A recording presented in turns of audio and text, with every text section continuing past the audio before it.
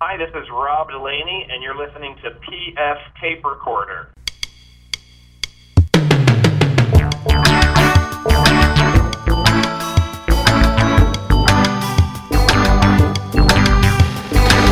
Hello there, I'm PF, this is my tape recorder. Coming up, is Bob Biggerstaff the ultimate road comedian? Yeah, got on the ship in Grand Cayman Islands, which is like, I had to look it up, it's right below Cuba. Went to Cozumel, then to Galveston, then went to Honduras and flew to another place in Honduras, then Miami, then Montreal. We'll hear more about Bob's journey and a lot more in just a little bit. We also have some brand new comedy from Paula Poundstone, a nice treat for us. But first, as always, fake news.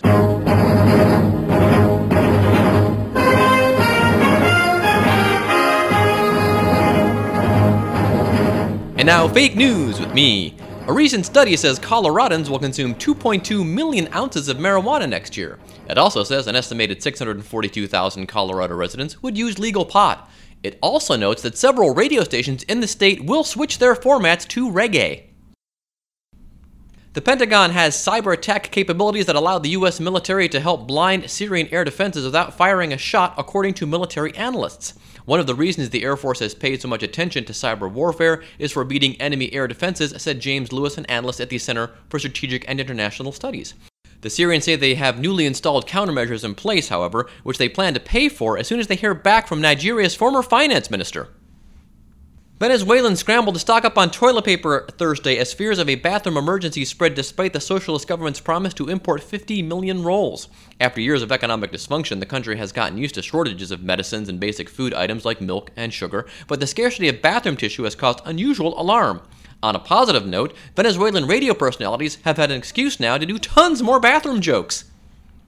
U.S. President Barack Obama on Thursday chose a White House budget official to lead the beleaguered Internal Revenue Service temporarily and vow to ensure the tax collection agency will not single out any more groups based on their political beliefs. The IRS had admitted to targeting conservative groups going back to 2010, conservative groups who suddenly think profiling is a horrible thing. You see, they don't like to pay taxes, you see, so of course people will look into that. Palestinians living on the Gaza Strip, where imported goods and travel remain restricted by its neighbors, Egypt and Israel, are willing to pay a team of smugglers to run KFC, that is the fast food KFC, orders through underground tunnels, usually waiting 4 or more hours to see if their orders are fulfilled. Although most of that time, like here in the US, is spent running back and forth to the store to make sure they got what they actually ordered. President Vladimir Putin of Russia will fly to work by helicopter rather than being driven there in his usual Mercedes limousine to try to appease anger over traffic jams created by his motorcade in Moscow. A helicopter pad has been built in the Kremlin, and the president will use it at the first opportunity, presidential spokesman Dmitry Peskov said. To further improve his image, Putin will also give traffic reports from the helicopter. On the 10s, I understand, by the way. A scowling Donald Trump raised his voice on the witness stand Wednesday while an attorney grilled him and then rolled his eyes at the Apprentice star's answers, prompting a federal judge to scold both men in open court and order them to behave. Trump was so mad, said one witness, you'd have thought that the opposing attorney had suggested that the Donald's father was an orangutan. China downplayed border tensions with India on Thursday, days before the new Chinese premier visits the neighboring country on his first foreign visit since taking office in March. To further build relations, both countries plan to go out for each other's food. Entertainment Weekly estimates that Hangover 3, due in theaters this summer, will take in less money than its predecessors, continuing the franchise's downward trend in box office revenue. Thank you, Entertainment Weekly, for pointing out the fact that people aren't going to pay $15 to see the same crappy movie 3 times in a row, and they could just watch the first one on Netflix 3 times.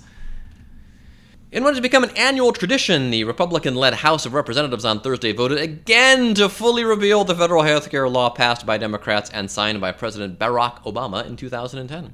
It was the 37th time they've attempted to do so. For inspiration, the Republican members of Congress played that Chumbawanga song while they gathered the votes. I get knocked down, but I get up again. You're never gonna keep me down. I get knocked down, but I get up again. You're never gonna keep me down. I get knocked down. And that's been Fake News with me.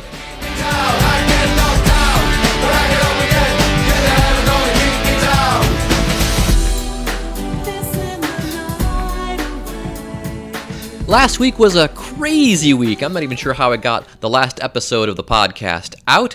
Oddly, though, this week has proven to be even more challenging, I guess because I'm still getting caught up from other things. So I thought I'd lighten my workload a little bit and also treat you folks to some professional comedy. Now, back in April or so, I think the beginning of April, maybe the end of March, Paula Poundstone's publicist, who I've worked with for years and years, interviewing different comedians, they've always been so nice to me, getting those sorts of things set up, sent me Paula's new CD called I Heart Jokes, Paula Tells Them in Boston. Well, of course, we had the tragedy in Boston, and they never followed up with me to make sure I was actually going to review it or play it on the show, and I think probably because of the ugliness there in Boston. But it has nothing to do with it. This was recorded like last year, but I think they thought that maybe I was just going to shy away from it. But that actually, she's from Boston.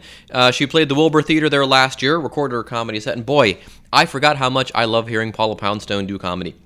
Some of you folks may be familiar with her work on NPR's Wait, Don't Tell Me, the news quiz show, and she's very quick, very sharp on that, but she's also a great joke teller. And with this CD here, you get a mix of some solid joke telling, and she does a little crowd work, which I know a lot of people do, but she's really good at it. And so I'm going to play you a little bit of track 6 here. I'm going to play most of track 6. It is called Includes No Dunkin' Donuts Jokes, and has some funny stuff that is timely and it resonates with me because of Fangirl, but you'll see what I mean. Here is Paula Poundstone from her album I Heart Jokes. Paula Tells Them in Boston. I can't help noticing this guy. You got your iPhone. Are you expecting a call? It doesn't matter to me. Hell, I'll call you. What's your number? I'll tell you something. Cell phones have probably caused as much trouble as the amount of problems that they've solved. But the truth is, I can enjoy a cell phone conversation. I have found it a helpful thing in my life. But my daughter asked me if she could have texting on her phone. And for the longest time I said no. I didn't even know what it was. I just didn't think so. I like to say no as a parent. And I don't know, she's a pretty good kid, mostly does what she's supposed to do, so I guess she talked me into it eventually. And so I said, okay, you can have some texting on your phone. I still didn't know what the hell it was. And we're walking the dog together one night, talking. Probably I was talking, let's face it. She was thinking, when is this going to be over? But we're walking the dog one night, and her phone rings, and she picks it up and looks at it and punches a bunch of buttons and puts it back in her pocket. And I thought, well, I don't know what that was, but it's over. And then it happened again a few seconds later. And she punched a bunch of buttons and put it back. It happened 3 or 4 times in a row. And that's when it dawned on me, oh my God, she's texting. That's texting. Well, this is the stupidest thing I ever saw in my entire life. I mean, if we hadn't invented the phone yet, I'd say it's genius.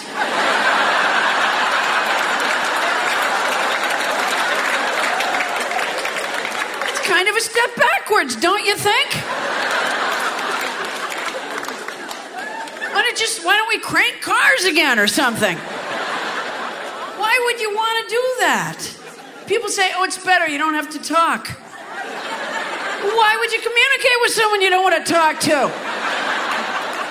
Do you text her? That guy, you do? So wait, so you text like for your work or for your personal use? Personal. So there's somebody that you don't want to talk to, but you're texting them. Why not have a messenger service? And so if it was working on a phone, it would be like this. Ring, ring, hello, click. Ring, ring, good, click. Isn't it kind of a slow form of communication, sir? Not for you? Are you kind of a kickback kind of a guy just floating down the river of life? Not really all that busy? Do you weave, sir?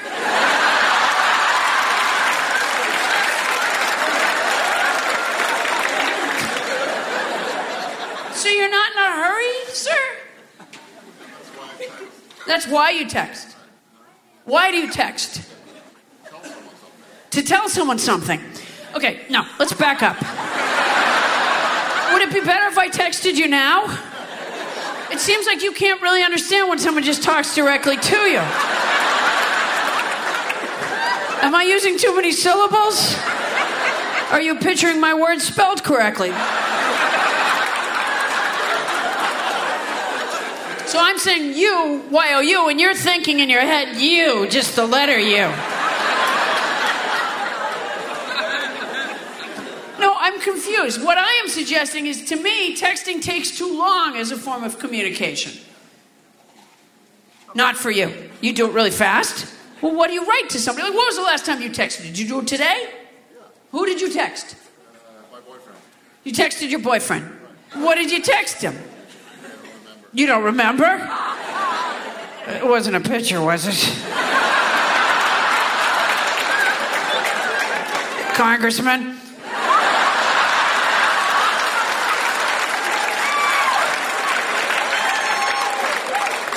I think that Congress should just stay away from technology altogether.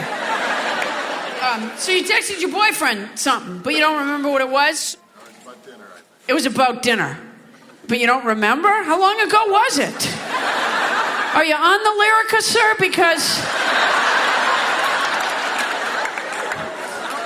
you just remember that you did it, but you don't remember what you said. It was about dinner. Well, what about dinner? He asked you what you were going to do for dinner. And you texted, eat it.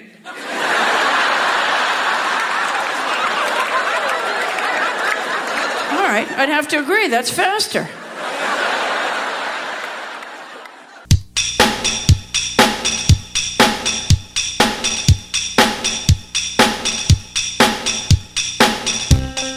Bob Biggerstaff is a stand-up comedian from Houston, Texas.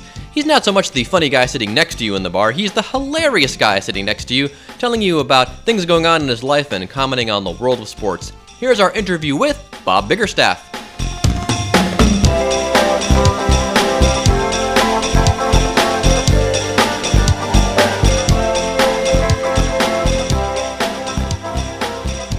Okay, joining us on PS Tape Recorder, it's Bob Biggerstaff. Bob, how you doing? I'm fine. How are you? Pretty good. Down there in Houston, are we? Actually, no. I'm in Montreal right now, Okay. working at a club in Montreal called the Comedy Nest. Aha. So do you have to do jokes in both English and French? No, thank God. It's just it's an English-speaking club. Oh, that's good. Okay. That's good. I don't know French at all. Oh, okay. Very good. I'm half French. Don't speak a lick of it. Oh, okay. Yeah, that's a problem. So what else have you been up to these days? I know you're touring around a lot, but what's new and exciting? Just a couple days ago, Wednesday morning, I was in Honduras. I did a cruise for a carnival. Oh, okay. Performed on the cruise. Oh, nice. Yeah, got on the ship in Grand Cayman Islands, which is like, I had to look it up. It's right below Cuba. Yeah, yeah. Got on there, went to Cozumel, then to Galveston, which was like, an hour from where I live, but stayed on the boat and then went to Honduras and got off in Honduras Wednesday morning, flew to another place in Honduras, then Miami, then Montreal. That was a long day. Wow. Yeah, but that was fun working on the cruise. Yeah. Have you done that before? No, that was my first one. That first time Okay. I ever went on a cruise, and certainly Oh. first time I performed on one. Little different than working at a comedy club. I mean, they had a comedy club. They have a comedy club on the boat, on the Okay. ship. You have to do some shows for all ages and then some shows for 18 and up. Okay. But the thing was, it was still, material that I use if somebody were to see me at a comedy club. It's not like I just had specific jokes that I was only going to do on the ship, Yeah, yeah. It was still my regular act. Just when there's kids there, you can't swear or anything, obviously. Yeah, yeah. But it was a lot of fun. I was kind of nervous because I'd never done it before, and they make you have two completely different half-hour shows, which is just weird because you never think of actually having to do two completely different sets, Yeah. Yeah, probably a good challenge too, though, I would imagine. Yeah, definitely. I mean, I have enough material, but they want you to have one half hour that's for all ages, and then a completely different half hour that we say 18 and up. So you started in Houston, ostensibly. Yes. And did you have a day job and then you'd long to do comedy, or was comedy in the works all along? How did that come together? I started working at the Laugh Stop in Houston in like 1997 as a doorman. I also had a day job. I had like a warehouse job. And so I would work at the club and at night just as a doorman. I worked there for like 3 years, ended up becoming the bar showroom manager. Oh, okay. I didn't want to do that, but I was doing open mics and stuff. And then in about 2001 or middle of 2000, I quit working at the club, and then I was doing open mics and stuff, and I started hosting at the Laugh Stop, and was just doing that. I mean, I've only been doing it full time for about 4 years. Oh, really? Even though I was working the road, when I was at home, I would work at the comedy club during the day. Oh, okay. They would always let me, whatever, go in there and answer phones just to make some money. And then whenever I was going to go on the road, they were like, I was allowed to leave and go on the road and stuff. So. Yeah, very supportive. Yeah, definitely. I know there's some guys that work up at Go Bananas that do that. At Yeah. least have in the past. Gabe. Gabe Kia. Matt Stanton, who's now in Pittsburgh. He'll work, but sometimes he's back home working the door and stuff. And there's a bunch of guys that do that. Sam Evans for a while before he moved to New York, I think. So, yep. Oh, okay. Yeah, everyone's done it. A lot of clubs do that. Yeah, you talk a lot about sports in your set as well, as I recall. And so what are you finding funny about sports these days? I know we've had a lot of stuff just in the past couple of weeks. A lot of big stories crop up. I talk about like steroids and stuff, making fun of athletes that have taken steroids in all the various sports, and I have some. I like the Ultimate Fighting Championship. Yeah, I know a lot of guys are into that. I mean, I try to keep up on all the sports stuff, and when newer things happen, when things happen. I live in Houston, and the Astros are one of the worst teams in baseball. Yeah. Right now, so I have plenty of jokes about them and where they play and stuff. Like, I'll even give you one.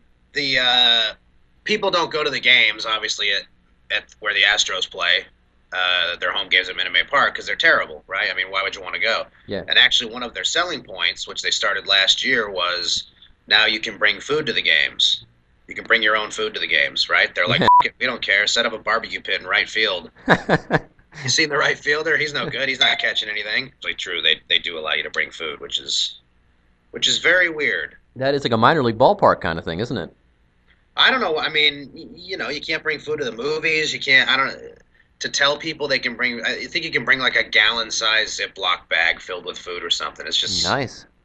Well, yeah. Which everybody does anyway, but at least I do. Yeah, yeah, of course, people sneak stuff in, but to actually tell people, hey, you can bring food, it's like, no, how about you just, since nobody's going anyway, how about you just like take like $1 off all your food prices? Yeah, exactly. Get better margin on that stuff. What do you make of the whole, because we talked about this on the show a couple of weeks ago, the whole Tim Tebow situation. This fascinates me. The fascination fascinates me, I guess is what it is. I mean, the guy's a good player. He did well in Denver. I mean, it seemed like everybody was making excuses for why it was something else as to why Denver made the playoffs a couple years ago and even won that game against Pittsburgh. Yeah. When Tebow was a quarterback, it was like he threw the game-winning touchdown in overtime only because the guy who was defending the receiver fell down. Yeah. It's like he's not getting any credit for anything.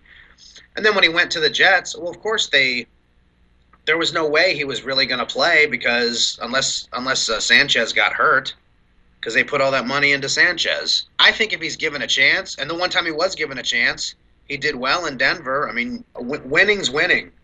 That's true. He won games, and that is true. I think if you drill down into his stats, they still weren't the greatest, but you got to go back to that thing. He does what he needs to do to win. And we played a clip. I was talking about the thing how people kind of put this false religious persecution thing on him. That's the reason that people are against him. And I'm like, no. I played a clip from NFL Films where they followed him around and mic'd him up, and he's talking a lot. He prays a lot during the game and says things like "thank God" and praise Jesus and all that during the game. But he also is very uplifting for his teammates. He told Demarius Thomas, hey, don't worry about dropping that pass. You're going to catch the game winner. And turns out a couple plays later, catches the game tying pass. And he congratulates the other players on the other team when they tackle him, Right. which I think is hilarious because I think I would just tick him off all the more, and I think Tebow's getting a laugh on that. So, because the fascination fascinates me that. I think people just can't believe that he's actually that genuine.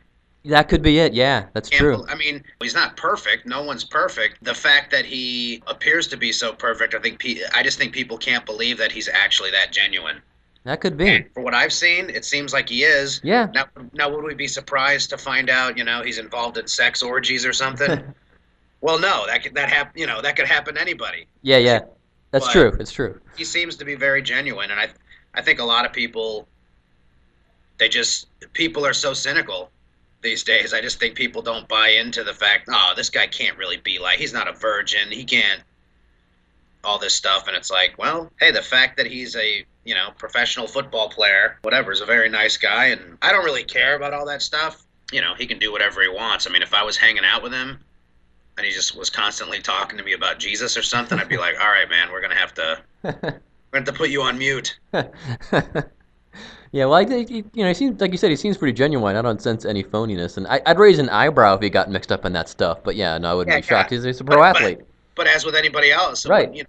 it would maybe it'd be a little more surprising because of all. But geez, how many? Not that he's a religious figure, but how many religious figures have gotten in trouble? Oh, sure. Yeah, exactly. Yeah. So, Yeah, who was that one guy out in Colorado? The pastor that he has this big mega church. I can't remember his name, but they did a thing on him on NBC about his mega church, and they carefully screened all the people that were allowed to talk to the media. sure. And all those people came off very nice. They were like, oh, we just wanted to see what, go to a different church, we wanted to be part of a bigger community. They all seemed perfectly normal. He seemed like the crazy one. He had this big, goofy grin on his face, and he didn't take off the entire interview. And I'm like, you're the freak here. Everybody else is completely normal. And I guess it turns out he bought meth and from a gay hooker. And, God, I can't remember his name. Is there any other kind? Yeah. Well, what else do you follow sports-wise, apart from like the big sports there in Houston? Or do you like one sport better than the other? You a bigger football fan than baseball or basketball or what? Yeah, football I follow all season. Baseball kind of wait until it gets close. Baseball and basketball kind of more when it gets closer to the playoffs. I mean, this year the Rockets, Houston Rockets made the playoffs, so that was nice. I mean, they ended up losing in 6 games, but I think they were in the playoffs were they in last year? I think so. But, they haven't been good for a while, so. I mean, they got the number 8 seed, so we kind of knew they weren't going to win, but. Well, 6 games is pretty good when you're the 8th Yeah. seed. Yeah. Exactly. Never know when an upset might happen. So what other things, apart from sports, do you like to work into the act these days? Talking about things that I do, going to the movies, watching TV. I go to the movies all the time, so got some material about going to the movie theater and different movies, renting movies. Most of my act is based around me and what I do. I mean, I guess you could say everybody's act's like that, but things that I do and my stupid adventures or whatever with my family, and I talk about my dad some and different family stuff, and just think most of my, I don't know if you want to call my act autobiographical or whatever, but it's just things that I do. So slice of life, I would say, is what it is. Yeah, there you go. Yeah. That's one. Do you just kind of wait for funny things to happen, or after so many years of doing this, is your radar kind of attuned to be kind of just subtly on the lookout for like, hey, you're standing in Starbucks and someone does something like, hey, wait a second, why is that? Why does that kind of thing happen? I'm always, most comedians, we always carry a pen and something to write on, and nowadays, with your phone, you can record something in or just, go to a note page and type something in. Always have something to write down if something happens. Now, you have to keep that organized. I spoke to Orny Adams a couple months ago, and he said he used to have a great system of just keeping pieces of paper in his pocket. And since technology came along, he emails himself, he writes stuff down, and then he said he can never find anything. I use one little notebook at a time that fits in my back pocket. I'll always have that when I'm going to perform, whether it be like if I'm at an open mic at a bar or at a show at a club. I'll always have that with me. But I always have my phone too. And nowadays it's just easier all the stuff ends up going in that little notebook eventually. But nowadays it's just easy to grab your phone, and I got an iPhone, I hit the notes page and then type something in, and then later on I'll put it in the notebook. There you go. So there's really only two places I put it. Yeah, using the I used to have more trouble when I didn't have a little notebook or the phone years ago, because then you're like, here's a napkin, Yeah. here's a napkin, here's a little piece of paper, and then you're like, you can easily misplace those. So Yeah, or wipe your mouth with them. there you go. Yeah. Oh, I have plenty of notes with like chicken wing sauce on them. Grease and stuff. I guess that's something people don't appreciate about when you're doing that kind of a system. Of course, is that what would we say is the ratio of of real gems to stuff that's just kind of like there was maybe an idea there, but it's gone. Because it seems with most folks I talk to, it's an amazing mountain you have to dig through to really find the gems. Yeah, it's all about performing. Once you've, if you're telling a story of what happened, okay, well, you're just telling us, you're just relaying the information of, oh, I was standing here and this happened and that happened. Hey, it's funny. But if you're actually trying to, maybe you just saw an idea for a story that you're going to make up. I can never like write down my jokes and be like, oh, this will be a great joke. Like write the whole thing out. I just can't do that because I have to be in front of people performing it. So a lot of times I'll have an idea what I'm going to say, but I don't know exactly what I'm going to say when it's a new bit. Okay. I'll start, and I'll do it on stage and whatever. It might get a laugh, it might not. But even if it didn't get a laugh at all, I'm still going to try it at least a couple more times. Okay. Try it like I'll, rewrite a little bit or move stuff around. Once I've done it once, then I'll listen to it because I always record my sets on my iPhone. And then I'll listen to it and I'll say, oh, okay, well, maybe I'll try this, this word instead of that. I'll always try something that I want to do at least 3 times before I'll tell myself, after 3 times, I'm like, okay, this could be terrible and forget it. I'm just not going to do it. Or it could be like, all right, there's something there. I know it's working, but it's not where I want it. Or it could be, all right, it works. This is good. Are you ever? Not to say the joke's ever finished. You can certainly still work on it, but many people have different ways. I just can't sit down and pull things from thin air. I have to have already had some sort of stimulation that has that has given me an idea. You know what I mean? I can't just sit down and say, I'm going to write jokes today, because I have to have something. I can look through the paper and write down, Sure. Monologue type jokes, but, that's kind of different than doing a stand-up set. It is. Are you ever surprised once you've monkeyed with a joke, what actually ends up making it work? Oh, yeah, certainly. When I'm on stage trying a new joke, a lot of times, really, I'm writing it as I'm saying it. Like I said, I can't. Every time I've ever thought, hey, this would be a good joke, and then I actually wrote it out and said, all right, this is how I'm going to say it. When I get on stage and say it, it never works. But if I go on stage with the idea, say, whatever, I was going to make a Tim Tebow joke. Yeah. All right, all right, the funny part about Tim Tebow is, whatever. I mean, I'm not thinking of a real joke or anything, but, the funny part is he was the backup for Mark Sanchez or something, right? There you go. That's the punchline. That's a horrible punchline. It's not a punchline. But I'm saying, all right, how do I get to that Never point? lands it, yeah. Let's go on stage and talk about Tim Tebow. Like, I don't know what I'm going to say until I get on stage, which is what I use open mic nights and stuff for. I don't go up and try to write a joke at a real show, if that makes sense. Not that an open mic is not a real show, but you know what I mean. Right. I'll certainly try some new jokes. And it's easier to squeeze in some new jokes when you're doing, a 45-minute set. Yeah. Because I know, hey, if, try this new joke. If it doesn't work, well, I got plenty of stuff that can go behind it that'll work, Yeah. Well, all right, sir. Thanks for taking the time today to chat with us. And yeah, no problem. Cool, man. And good luck up there in Montreal with them Canadians up there. Yeah, I had one show last night. It was really fun. There was the Canadians were the hockey team was playing, so They lost 6-1. Yeah, we thought there might not be anybody at the show. Yeah. But we actually had like, 40, 50 people, which they were even surprised there were that many. Yeah, well, they were probably better off going to the show after seeing that debacle, because that was... Yeah, like, it said 6-1, and I was like, Yeah. that was the score of the last game, wasn't it? Or 2 games ago? And they were like, yeah, they lost that again. Oh, jeez. So, Okay. All right, man. Well, good luck the rest of the way out. We'll see you next week in Cincinnati. yeah, you going to come out to one of the shows? Yeah, see, I actually do a trivia gig next door Okay. at McLeavy's, and we're debating on whether we should keep it at 8 o'clock and compete with the show, or should we do it after trivia. I got to talk to Mikey about that and see what he wants to do. Nice. So either we're providing an alternate to going to see comedy, or we're competing with the comedy. We don't know what we want to do yet, but we'll see. Gotcha. All right, man. Either way, I'll stop by and say hi. All right, man. Well, thanks, Bob. Talk to you later. Take it easy. All right, bye. Thanks to Bob Biggerstaff for being on the show. We are up against the clock, folks, so for all things Bob Biggerstaff, go to bobbiggerstaff.com. If you need to hear the credits for PF's Tape Recorder, listen to an old episode. They're all great, I promise. Other than that, so long, and thanks for listening.